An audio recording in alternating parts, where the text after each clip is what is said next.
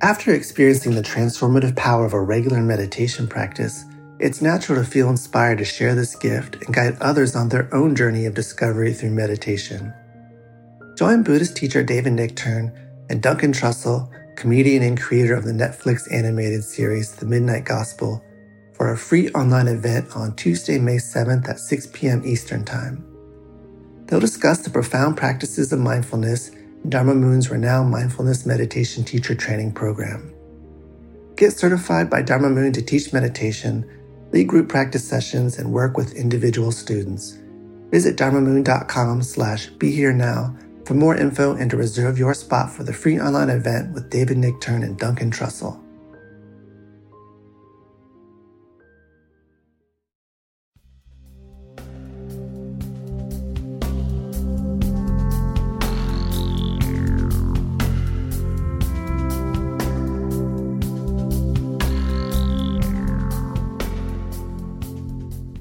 It's Mind Rolling.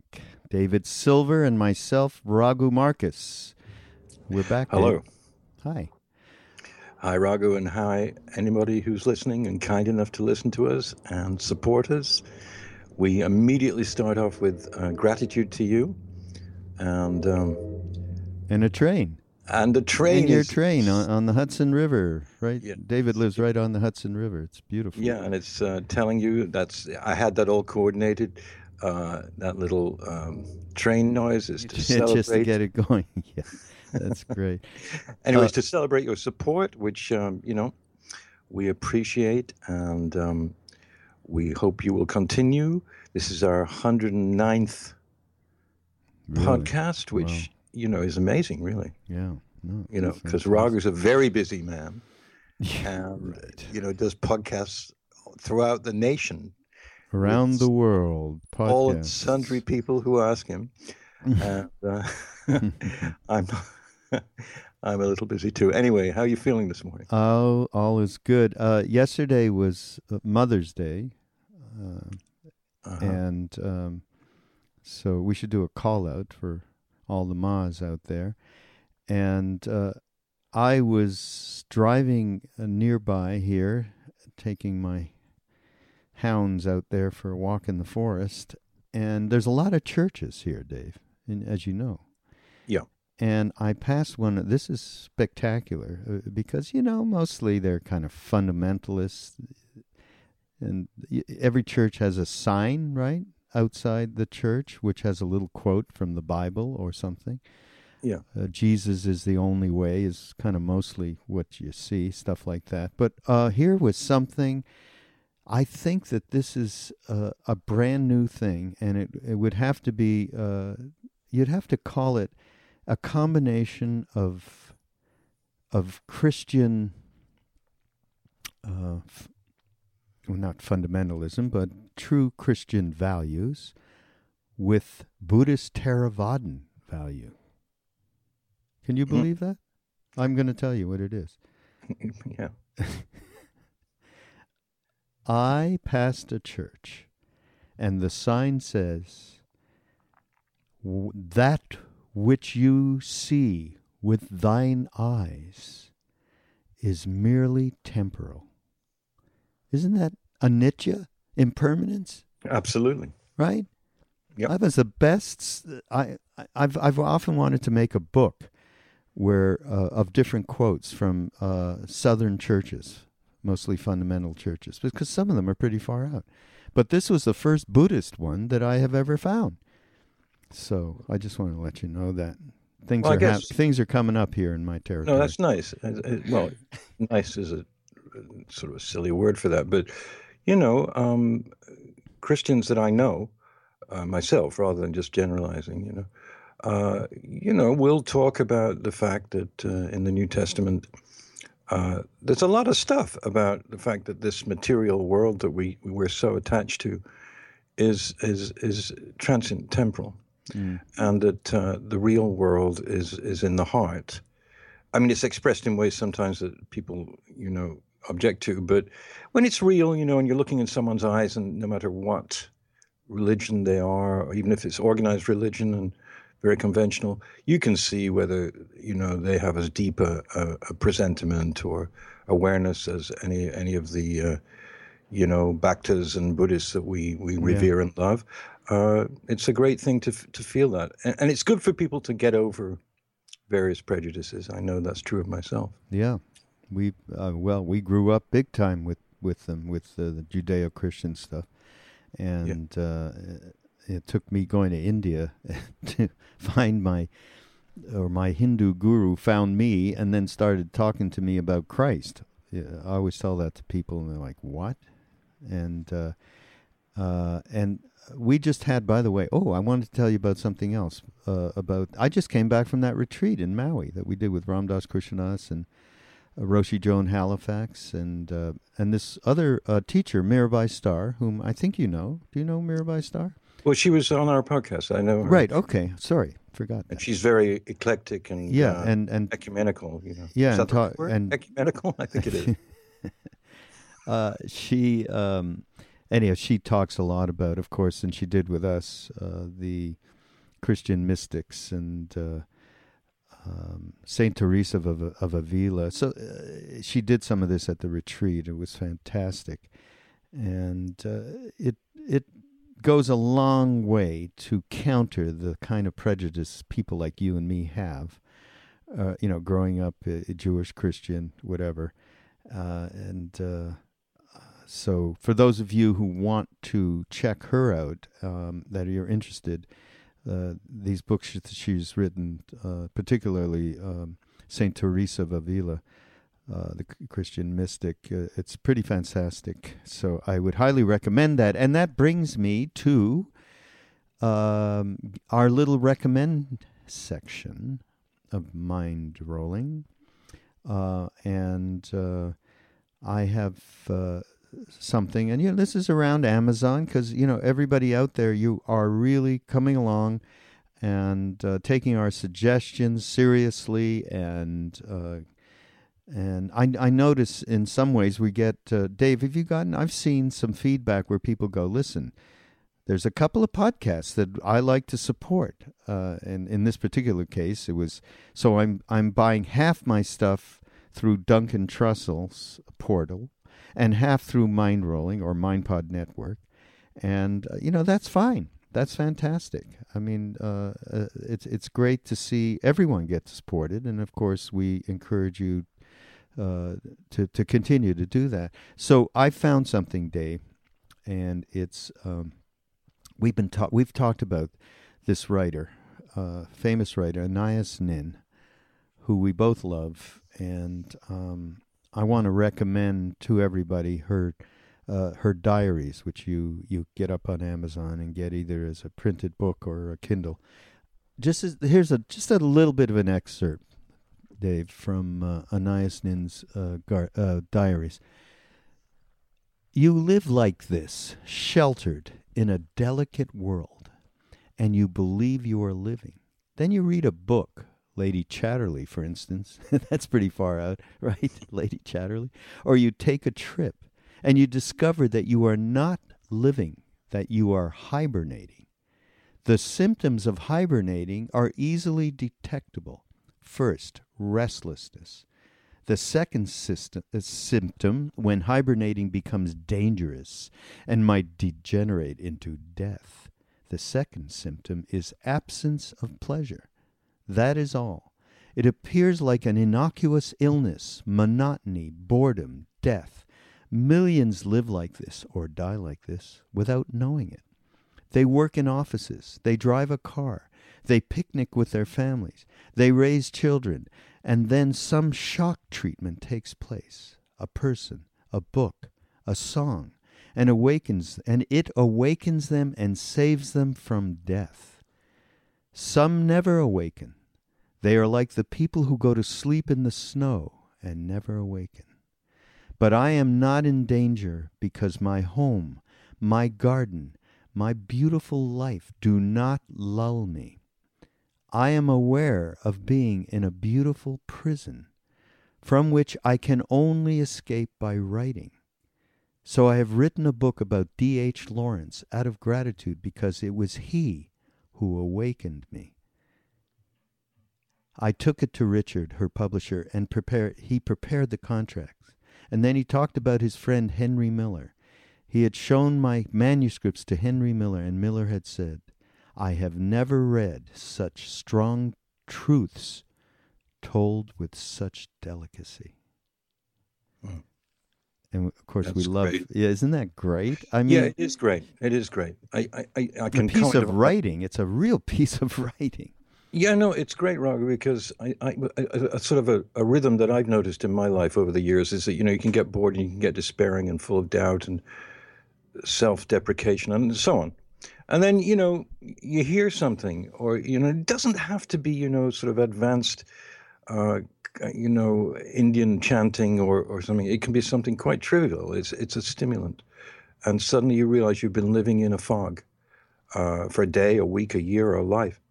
And she's so right that an experience can be the springboard or the touchstone to returning home on some level. And I find, you know, people like Alan Watts and Joseph Campbell and Nisargadatta, many great masters who've bothered to write or had their lectures transcribed. His Holiness is one of the most stimulating people. If someone can just look at a paragraph of something he wrote somewhere or said somewhere, it frequently can. I keep his daily diary thing. You know, it's not his diary, but every day there's a piece of His Holiness's work or speeches to look at, just a little thing every day. And it may be kind of puerile in a way, but I do it. I look at it, and sometimes it changes the whole day. So, Anais Nim, what a great recommendation. And it's shock treatment. Don't you like that term? I do, yeah, that's great. You get shock treatments, like a person, you meet a person, you read a book, you hear a song. I mean, that's what we talked about in the first podcast that we did. We didn't call it shock treatment. We call it, what were those transitional moments that led us to our own transformation, or realizing that there was a path. I mean, that's the best way to put it. And she says, you know, it's awakening and saves them from death, and not the death of going to sleep and never awakening. Just put in a way that it's very spiritual. I mean, she was into Buddhism, I believe, and her friends, you know, God, I mean, Henry Miller, she wrote this book about D.H. Lawrence. I mean, she is, so this is something great, everybody, and certainly go to Amazon and pick up her work. She also wrote a book called Henry and June. She wrote a book called Delta of Venus. I mean, she has a lot of works. And what is this, David? You're talking 20s, 30s, 40s, like that? 30s, 40s, something in there, right? I was turned on to her by various women in my life, or many years ago, because she was kind of a great woman articulator. You know, she articulated women's issues, but everybody's issues. And she was one of the first 20th century women who just, you know, was absolutely influential in the literary world, in the spiritual world, and in our daily world, you know. So we love her, and we're always going to be mentioning her, and we just love her. I have do you have another one? I have a couple of. No, go ahead. Well, I just mentioned Joseph Campbell, and I know people know about him, but on Amazon you can get all his books in hardback or in paperback. And the one I recommend is the obvious one, The Hero with 1,000 Faces, which was the one I read first. And I don't know whether those Bill Moyers TV shows are available, but there's a book by Campbell and Bill Moyers, which I think maybe has some of those in them. But they were a series, many shows of Campbell talking on, I guess it was PBS, and that's how I got into him. He's just such a compelling speaker, and not so much humorous as just had a wonderful take on everything. So that's one of my recommendations. I have a few. The other one is for Australian-style soft eating licorice. What? Well, we gotta, you know, change things around a bit. I like it. Licorice is really good for you. And I don't know how much sugar this has in it, but I have it, and it's soft, and it's tasty, and it comes all the way from Australia, and it's on Amazon, and it's very inexpensive. And another recommendation. Wait. What do you mean by soft? Is this for... Well, licorice, you know, sort of real licorice is kind of chewy. You have to really chew, you know. Yeah. This stuff is soft. You put it in your mouth and you it chew dissolves? It doesn't dissolve, but it's, eventually, I guess. But it's good. It's good for the digestion, I tell myself, even though it's sort of candy. And the only problem, I actually have a problem with it, which I've now solved, which is when I open the package, it makes exactly the same noise as the package with the treats for my dear cat. So if I open the licorice, she comes running out of nowhere. It doesn't matter where she is. She's there instantaneously, give me a treat. And it's caused some problems. So I've now put them in a jar. And I want to go from the sublime to the ridiculous because those things cost very little. But if you're searching, as I was for 20 years, for a portable air conditioner, I finally found one, which is right next to me. It's called a Winter, which is appropriate, but it's spelled Whynter. It's a 14,000 BTU portable air conditioner, and it's the first one that I ever felt had any value because it's fantastically powerful, really chills the room out and the equipment. So I have it next to my computers and so on, and it really is good. And it's expensive, but it's not that expensive. It's not $14,000. I thought you were going to say it was $14,000. No, it's about 14,000 BTUs. $450 is not nothing. But it's not bad for something that could. It's something that people use for server rooms. On the whole, I found that they just stick it in the room with the big server and it cools everything down. Oh yeah. But it's really a good thing, and it's not that expensive. And if you get it on Amazon, we make enough money to actually buy some Starbucks coffee. If everyone bought one of these, wow. Boy, yeah, we would be really in the dough, huh? Rolling in it. Yeah. And I have some other recommendations, but I'm going to leave them for next week because, we've had enough. Yeah. From licorice to air conditioners. That's pretty good, Dave. I try. Yeah. Yeah. You have something. I know you've got something to talk about. Yeah, I just wanted to mention one thing. We got a tweet from someone, kind of a rather acerbic tweet, saying all we talk about is how much we hate the Republicans, which I thought was rather a narrow perspective on the 108 or 109 podcast. We do occasionally talk about maniac Republicans, but I don't think that we're obsessed with that. Do you? I really don't. I mean, I feel pretty obsessed, actually.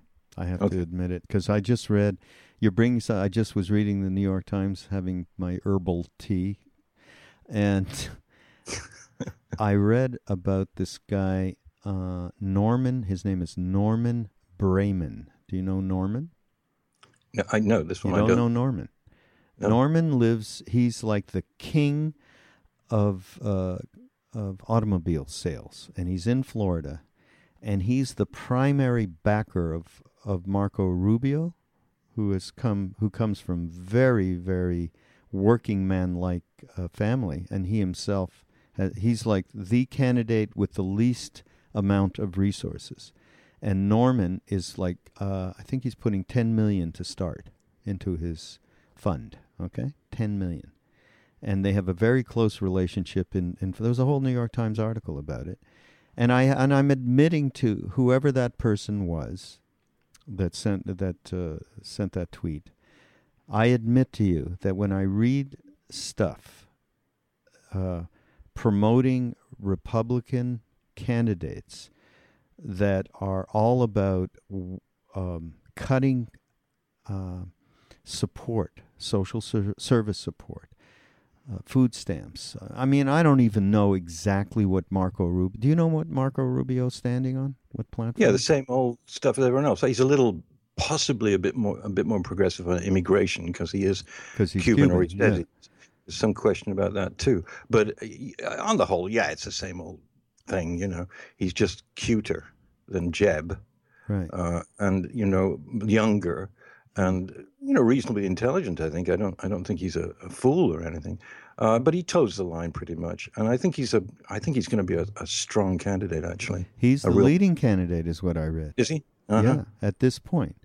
And so to you out there who may be listening to this, or anybody, yes, I have a reactive problem with the Republicans who stand for what they stand for, because I feel like it is so hurtful to such a large swath of our society that I just David and I talk all the time about us and them and not creating polarization. And it's a work in progress for me. I mean, I read this article and I cannot, I admit that I am absolutely reactive over it. So I don't think that this comprises a greater part or hardly any part of, we do talk about it from the us and them point of view, but I don't think we're actually going after on a day-to-day basis or week-to-week basis the Republicans. And I would hope that a dialogue could ensue in this next election that would address some of this. I think that they need to address some of this, particularly along the lines of this social divide and the polarization there. That's enough of that response, right? Yeah. I mean, and I'm no different. I'm there with Raghu on this. I tend to bristle when I hear these people talking about tax breaks for billionaires and then insulting single mothers who are trying to, help their children and are fighting for various benefits. And then we hear that they're lazy, good-for-nothings who don't want to work. And this repels me, and I can't accept it, and I can't accept anyone's.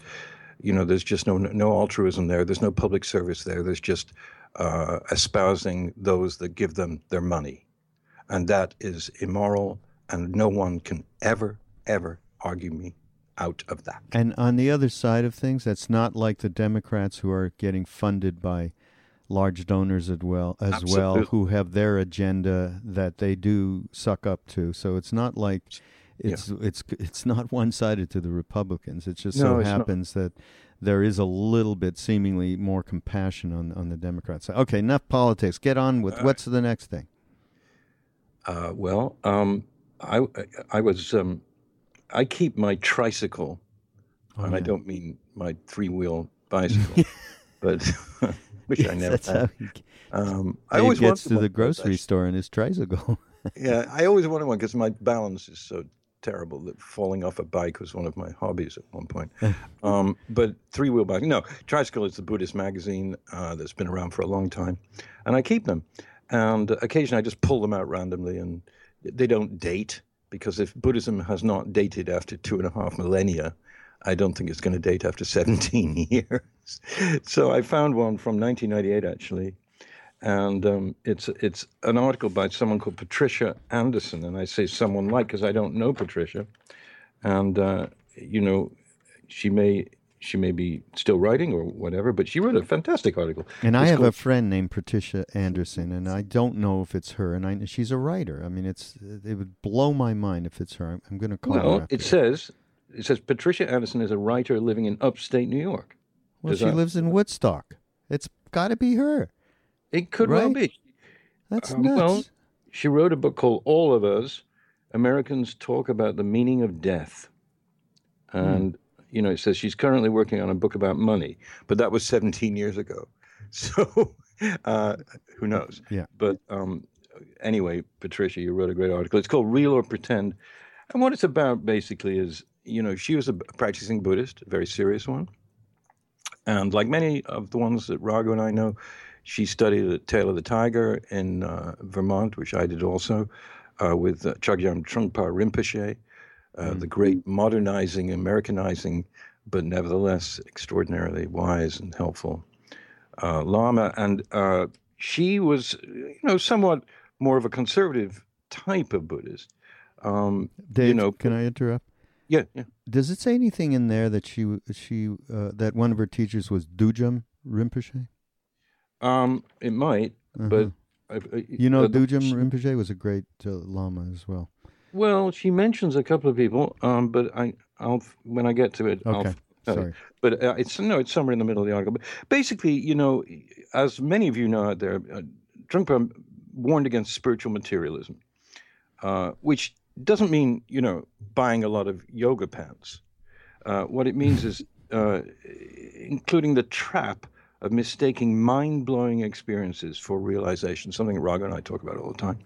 That people in the 60s and 70s would tend to say, oh my God, I took a trip and I saw Jesus, or I saw, you know, Milarepa or something, and she didn't have much time for that. She was talking about really mindfulness, reality, looking at the reality of your life and working with that, and that seemed like a very progressive thing, and she was happy with it. However, she could not accept that within Buddhism there were gods and deities and goddesses and daikinis and harukas and so on. She just thought that that was pretty much balderdash, and it was just all about representing states of mind in a Jungian kind of way. And so she just poo-pooed it and wasn't interested. When people talked about, you know, Mahakala, Yamantaka, Palden Lama, these are Tara even, she just thought, well, those are nice ideas and nice pictures, but no reality.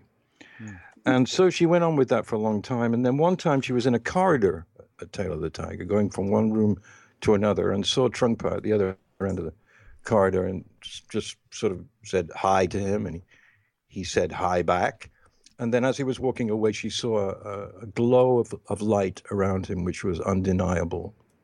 And she was mind blown by it.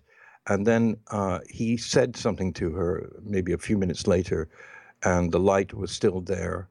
And because of her predisposition to not want to see things like that, she was mind blown. Many years later, after she'd sort of dismissed this again as some kind of nothingness that she'd fantasized about, she was confronted by a three-dimensional Ganesh. Ganesh, the great Hindu deity, who, you know, had a human head at one time, but his powerful father cut it off and replaced it with an elephant head, and he became the symbol of the remover of obstacles. And she saw this deity, and as she puts it somewhere in the article, not as just a flashing picture, but as a being in front of her who just looked right at her and would not go away.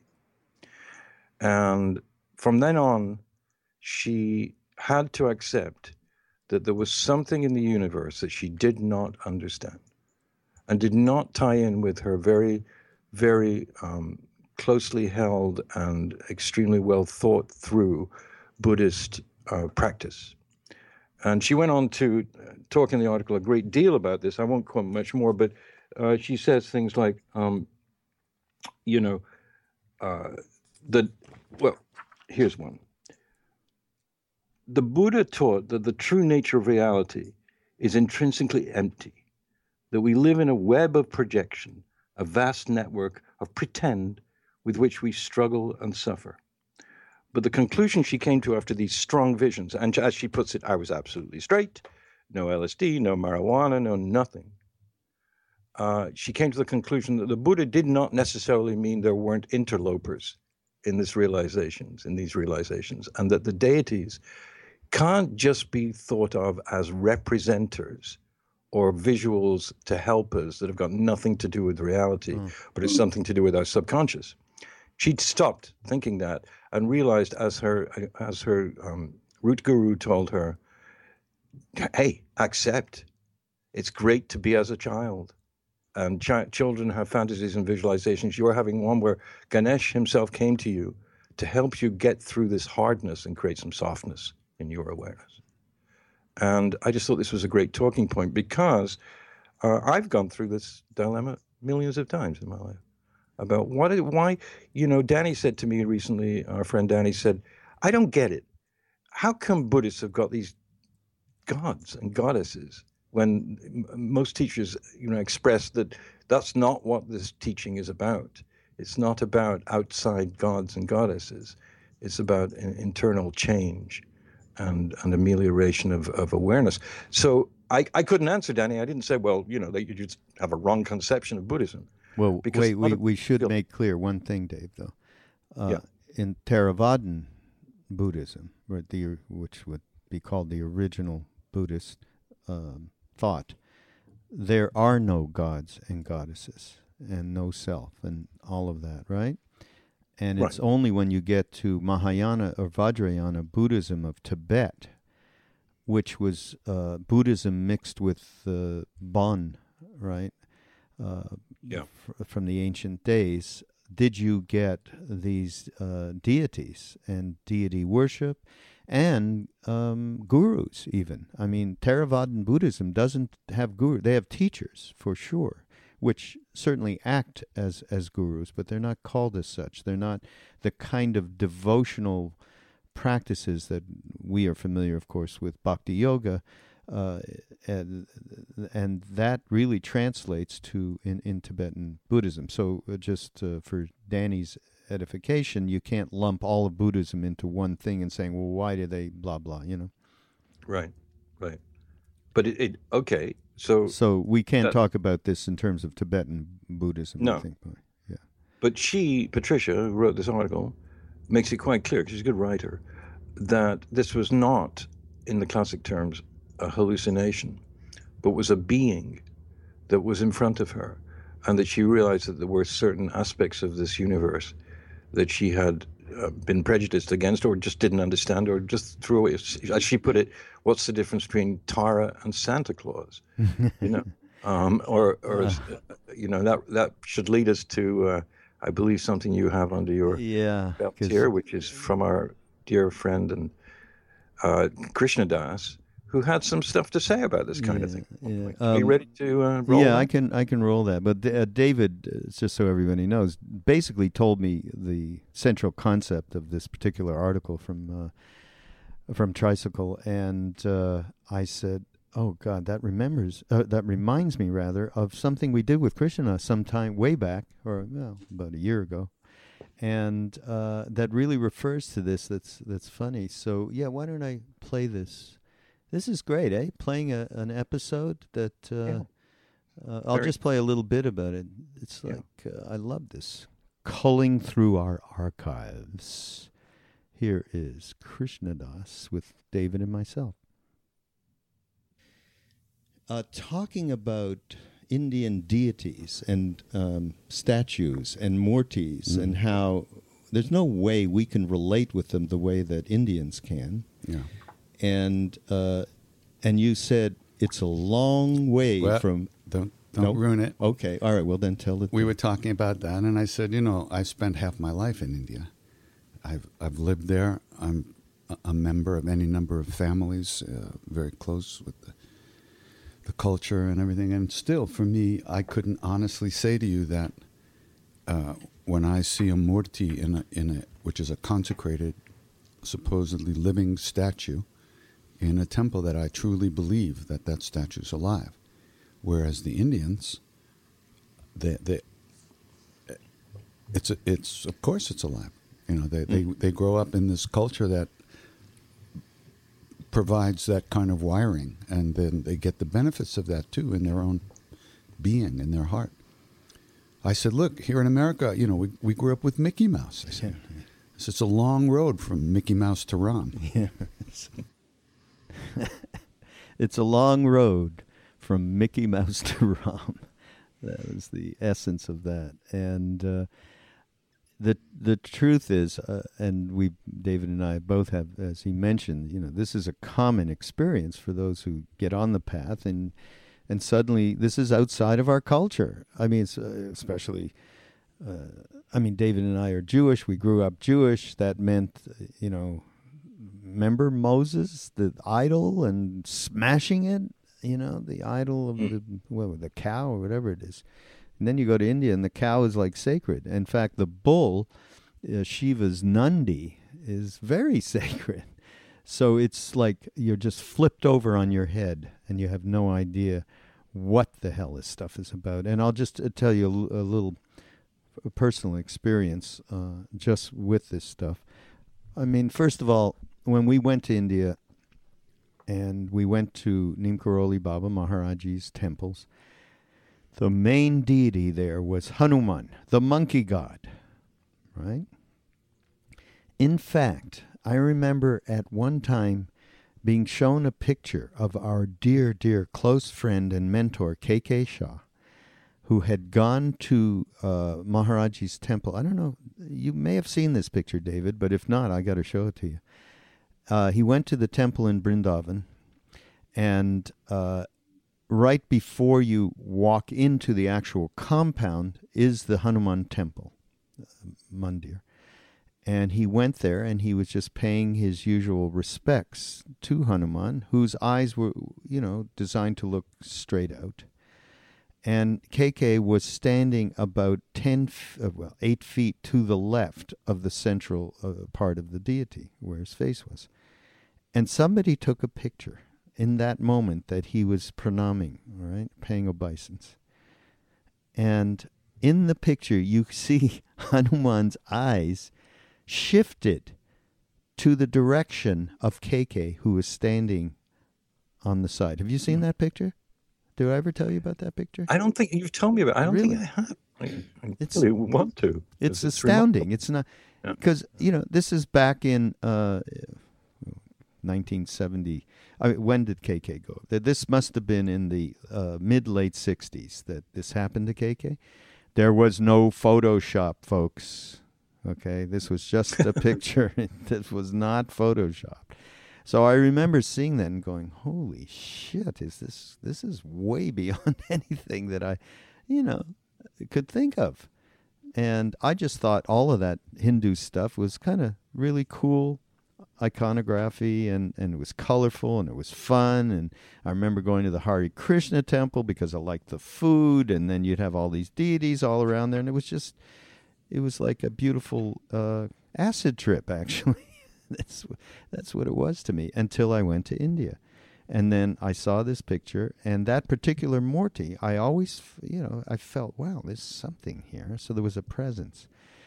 It wasn't until I actually, many, many years later, 20 years later, I took my mother to India, thinking of moms on Mother's Day.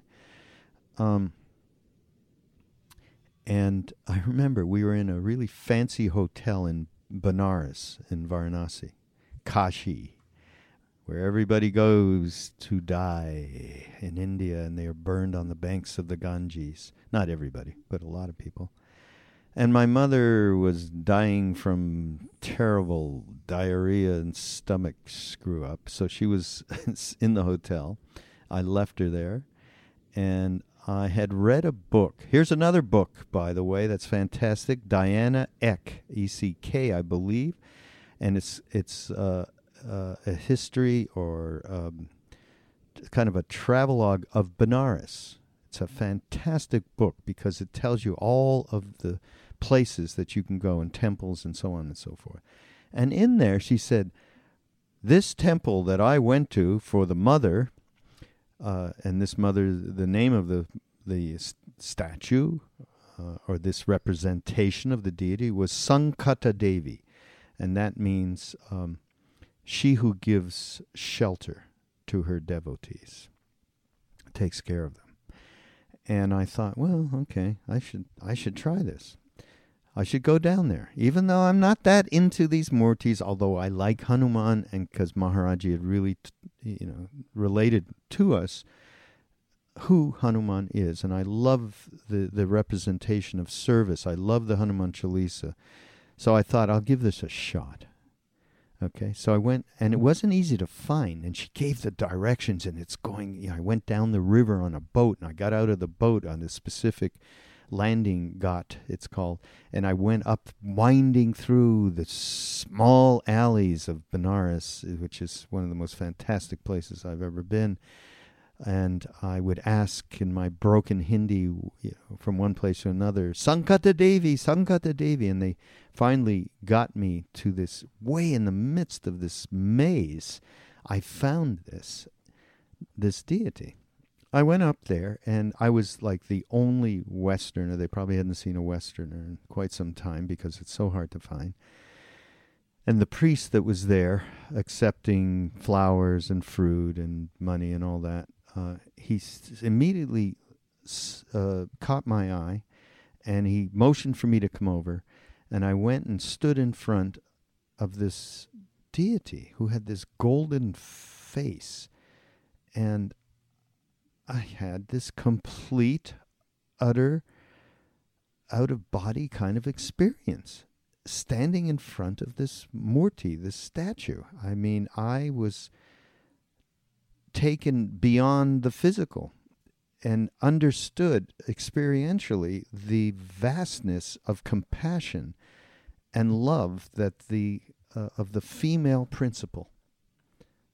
It was beyond Hinduism, beyond my own upbringing as a Jew, beyond everything.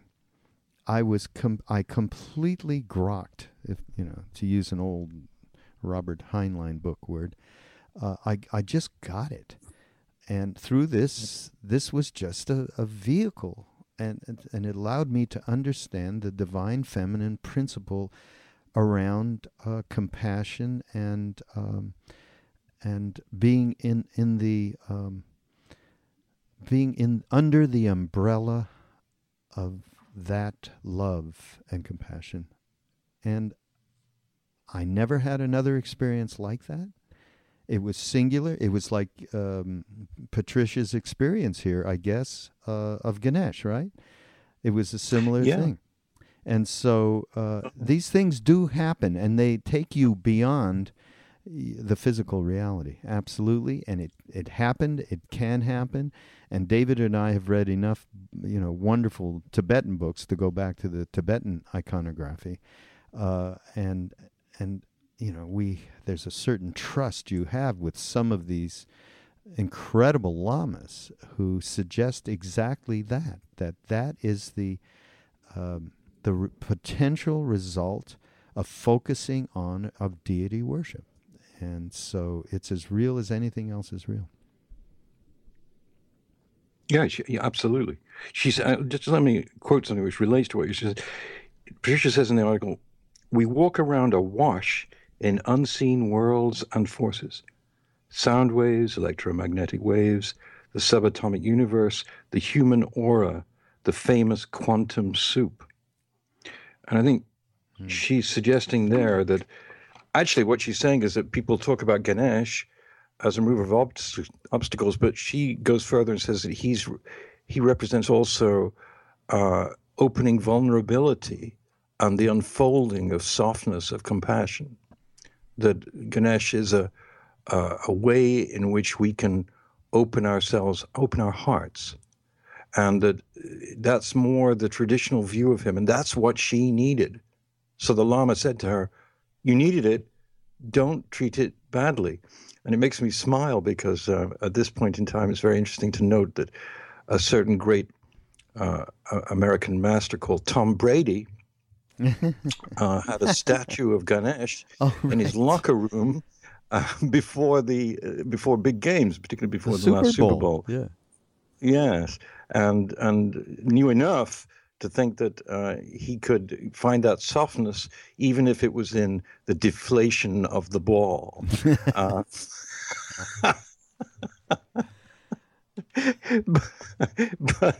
I don't want to trivialize this very high-sounding conversation that Raga, particularly after what you just said. You just brought it down, way down to the bottom here with Tom Brady. Jesus Christ.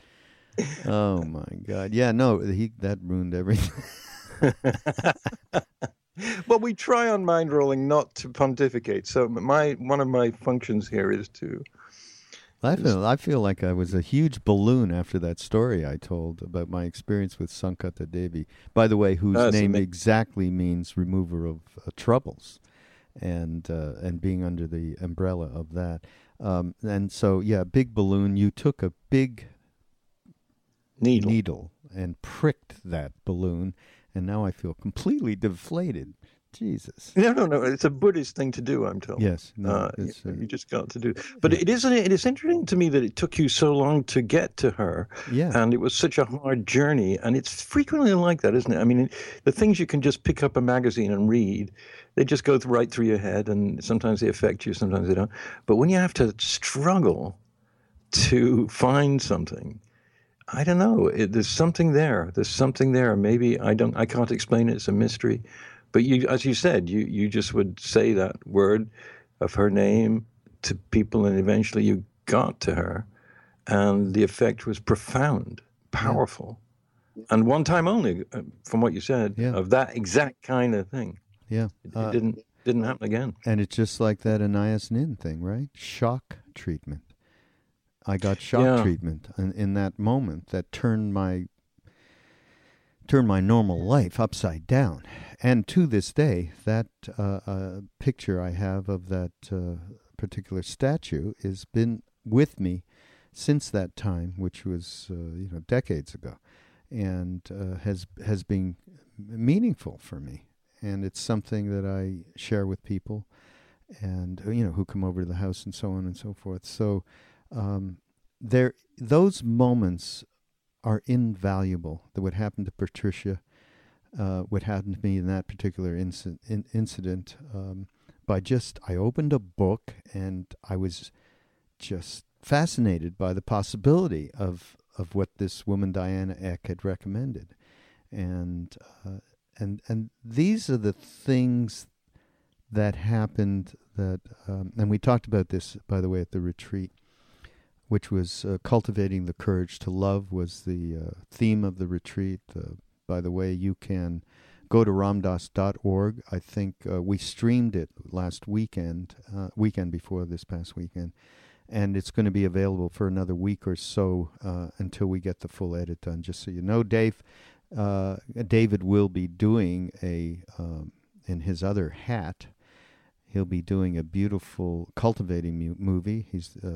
He and I have done several together, and David's does a lot of intense work to get these things ready for people that are pretty meaningful. So we talked about trust as a primary ingredient to being able to put one foot in front of the others on a day-to-day basis. And that's a lot about what we talk about here at Mindrolling. How can we put one foot in front of each other in some kind of balanced manner? What's our basis for being able to do that? And trust, not faith. Faith comes after trust, in my mind. And that trust is you have these little shock treatments, right? Something happens in your life. It could be just a song. It could be a book. It could be another person. It could be a yoga posture that you get into. And suddenly you become one with everything in that moment, just like happened to me in front of this particular Murti. And then you trust. Wow. That is a reality. The reality I'm living. And we talk, again, going back to Anais Nin, the day-to-day, take the kids to school, go to work, come home, prepare dinner, and getting lost in that. We have these shock treatments to give us the trust that we absolutely have. There is a reality that we can connect to that allows us to have a life that is way more balanced. So I think that's really important, and has been for me, which is to really acknowledge these moments. Me too. When we talk, and it's not just a book. It could be a friend, who you really trust because that friend doesn't lie or isn't involved in some kind of fantasy world all the time. And Krishna Das is a very good example in my life, because you'd be hard put to find someone who's more pragmatic. Actually, it might surprise some of you, but he's just not an airy-fairy type of human being. He's extremely down to earth, and will never, in my memory at any rate, does not say things that he doesn't believe in, and has experienced. And so that is a trust that was so important to me. That not just him, but all the people who were in India and were all, not that different from you or I out there listening. People who not at all, they wanted to seek and find. But they weren't people who were obsessed with the astral or, having visions. These were normal people, as it were, intelligent people, but normal. And so my trust came from them, really. It's vicarious in a way. But it's extremely important when someone that does not lie to you about other things, no, I did not crash your car. Somebody hit me. And that actually somebody did hit the car and it wasn't a lie, because they don't lie on the whole. And then they tell you that, they stood in front of a statue and this happened. And you're not predisposed to go, oh, well, I don't believe this person because they're full of shit all the time. It's the exact opposite.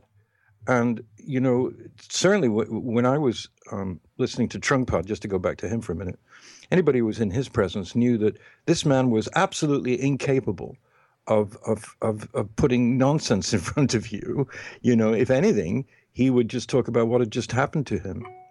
And here was a great Lama, a great respected Lama, wearing a very nice sports jacket and a tie, and cavalry twill trousers and brogue shoes, and doing all the things that we did in America.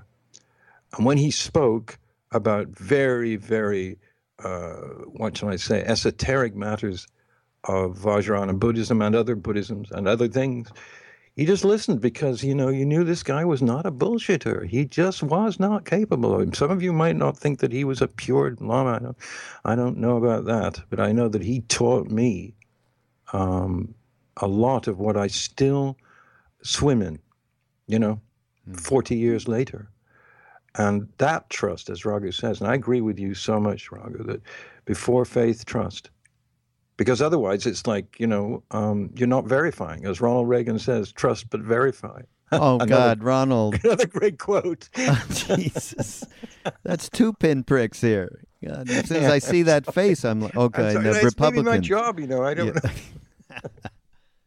Yeah, but trust and verify, he was talking about, nuclear arms reduction, which in fact he did do with Brezhnev, and we should at least give him credit for that, because no one else seems to have even touched upon the idea of reducing these nightmarish, monstrous weapons in the world. But we're talking really about knowing that the person that is conveying this to you is either a master of great distinction who's spent his or her entire life studying meditation, mindfulness, compassion, altruism, change, awareness, awakeness, and speaks to you and says something. And it's not that easy to say, oh, well, he just studied for 60 years, 8 hours a day. I don't believe him. It's not that easy to say that. And so that's one of the reasons that we do mind rolling, I think, Raghu, is to pass on some of this stuff that we've been fortunate enough to come across, and hope that it helps a little bit. Again, without pontificating, we're not really helpers. We enjoy this. But it is important to, to talk to people about things that you've genuinely experienced. And if they trust you, it can be a bit of a shock treatment. Back to that. Yeah. Perfect. Yeah. So what else have you got up your sleeve today? I have nothing. Nothing. Oh, nothing. We're there. We're there. Yeah, we're there. We're at the end of our sponsor's allotted time, is the way I usually say it. And so we do appreciate, again, everybody's support. Please continue the support. We do have a couple of things to say about MindPod Network. We have a couple of additions that you should go check, mindpodnetwork.com. Not only, by the way, are you able to stream the podcast directly there, or you can go subscribe on iTunes, but we have Dave, Tara Brock, who's an incredible Theravadan teacher, friend of Jack Kornfield's, and he suggested to her, hey, you should be part of this deal because it is absolutely becoming a wonderful destination for people to share some great, great heart wisdom. So that is something that will be happening, Dave, in the next week or two. And we have a couple of younger folks. Chris Grasso has joined us. Michael Donovan, our good friend, who's an amazing photographer. And I'm going to announce this, although I haven't gotten that far in terms of getting it going, which means creating a page for Joseph Goldstein. And Joseph, this is exciting to me. Yeah, really exciting. Joseph is a close friend and one of Sharon Salzberg and Jack Kornfield, and one of the 3 people that have brought Vipassana back to the West in its estimable way, in which it's helped so many people, including me and Dave. Yeah, his book. Yeah. Sorry. Go ahead. We talked with Joseph in a previous podcast, and his book, Mindfulness, A Practical Guide to Awakening, which is really about the Satipatthana Sutta, but that all sounds very elevated, and it is a marvelous book. But this book really is a deep explication of the unfolding of mindfulness in a human being and how to go there and what it means. Joseph is just wonderful, and I'm honored and thrilled that he's part of the MindPod network. Yeah. And so, and with Michael and Chris also, who articulate such clarity and, at an age when many people are thinking more about which club to go to or, whatever. These guys are really amazing too. Yeah. So we have that coming up, and please go to MindPod Network and do continue the support and the feedback. We love the mail, and you can send a note through MindPod Network or directly through Mindrolling. Dave? Yeah. That's it for today. We're going to shock treatment. Yeah. Equals trust. How about that? Great. Okay. All right, everybody. We'll see you next week. This is Mindrolling with David Silver and Raghu Marcus. Yeah, till next week.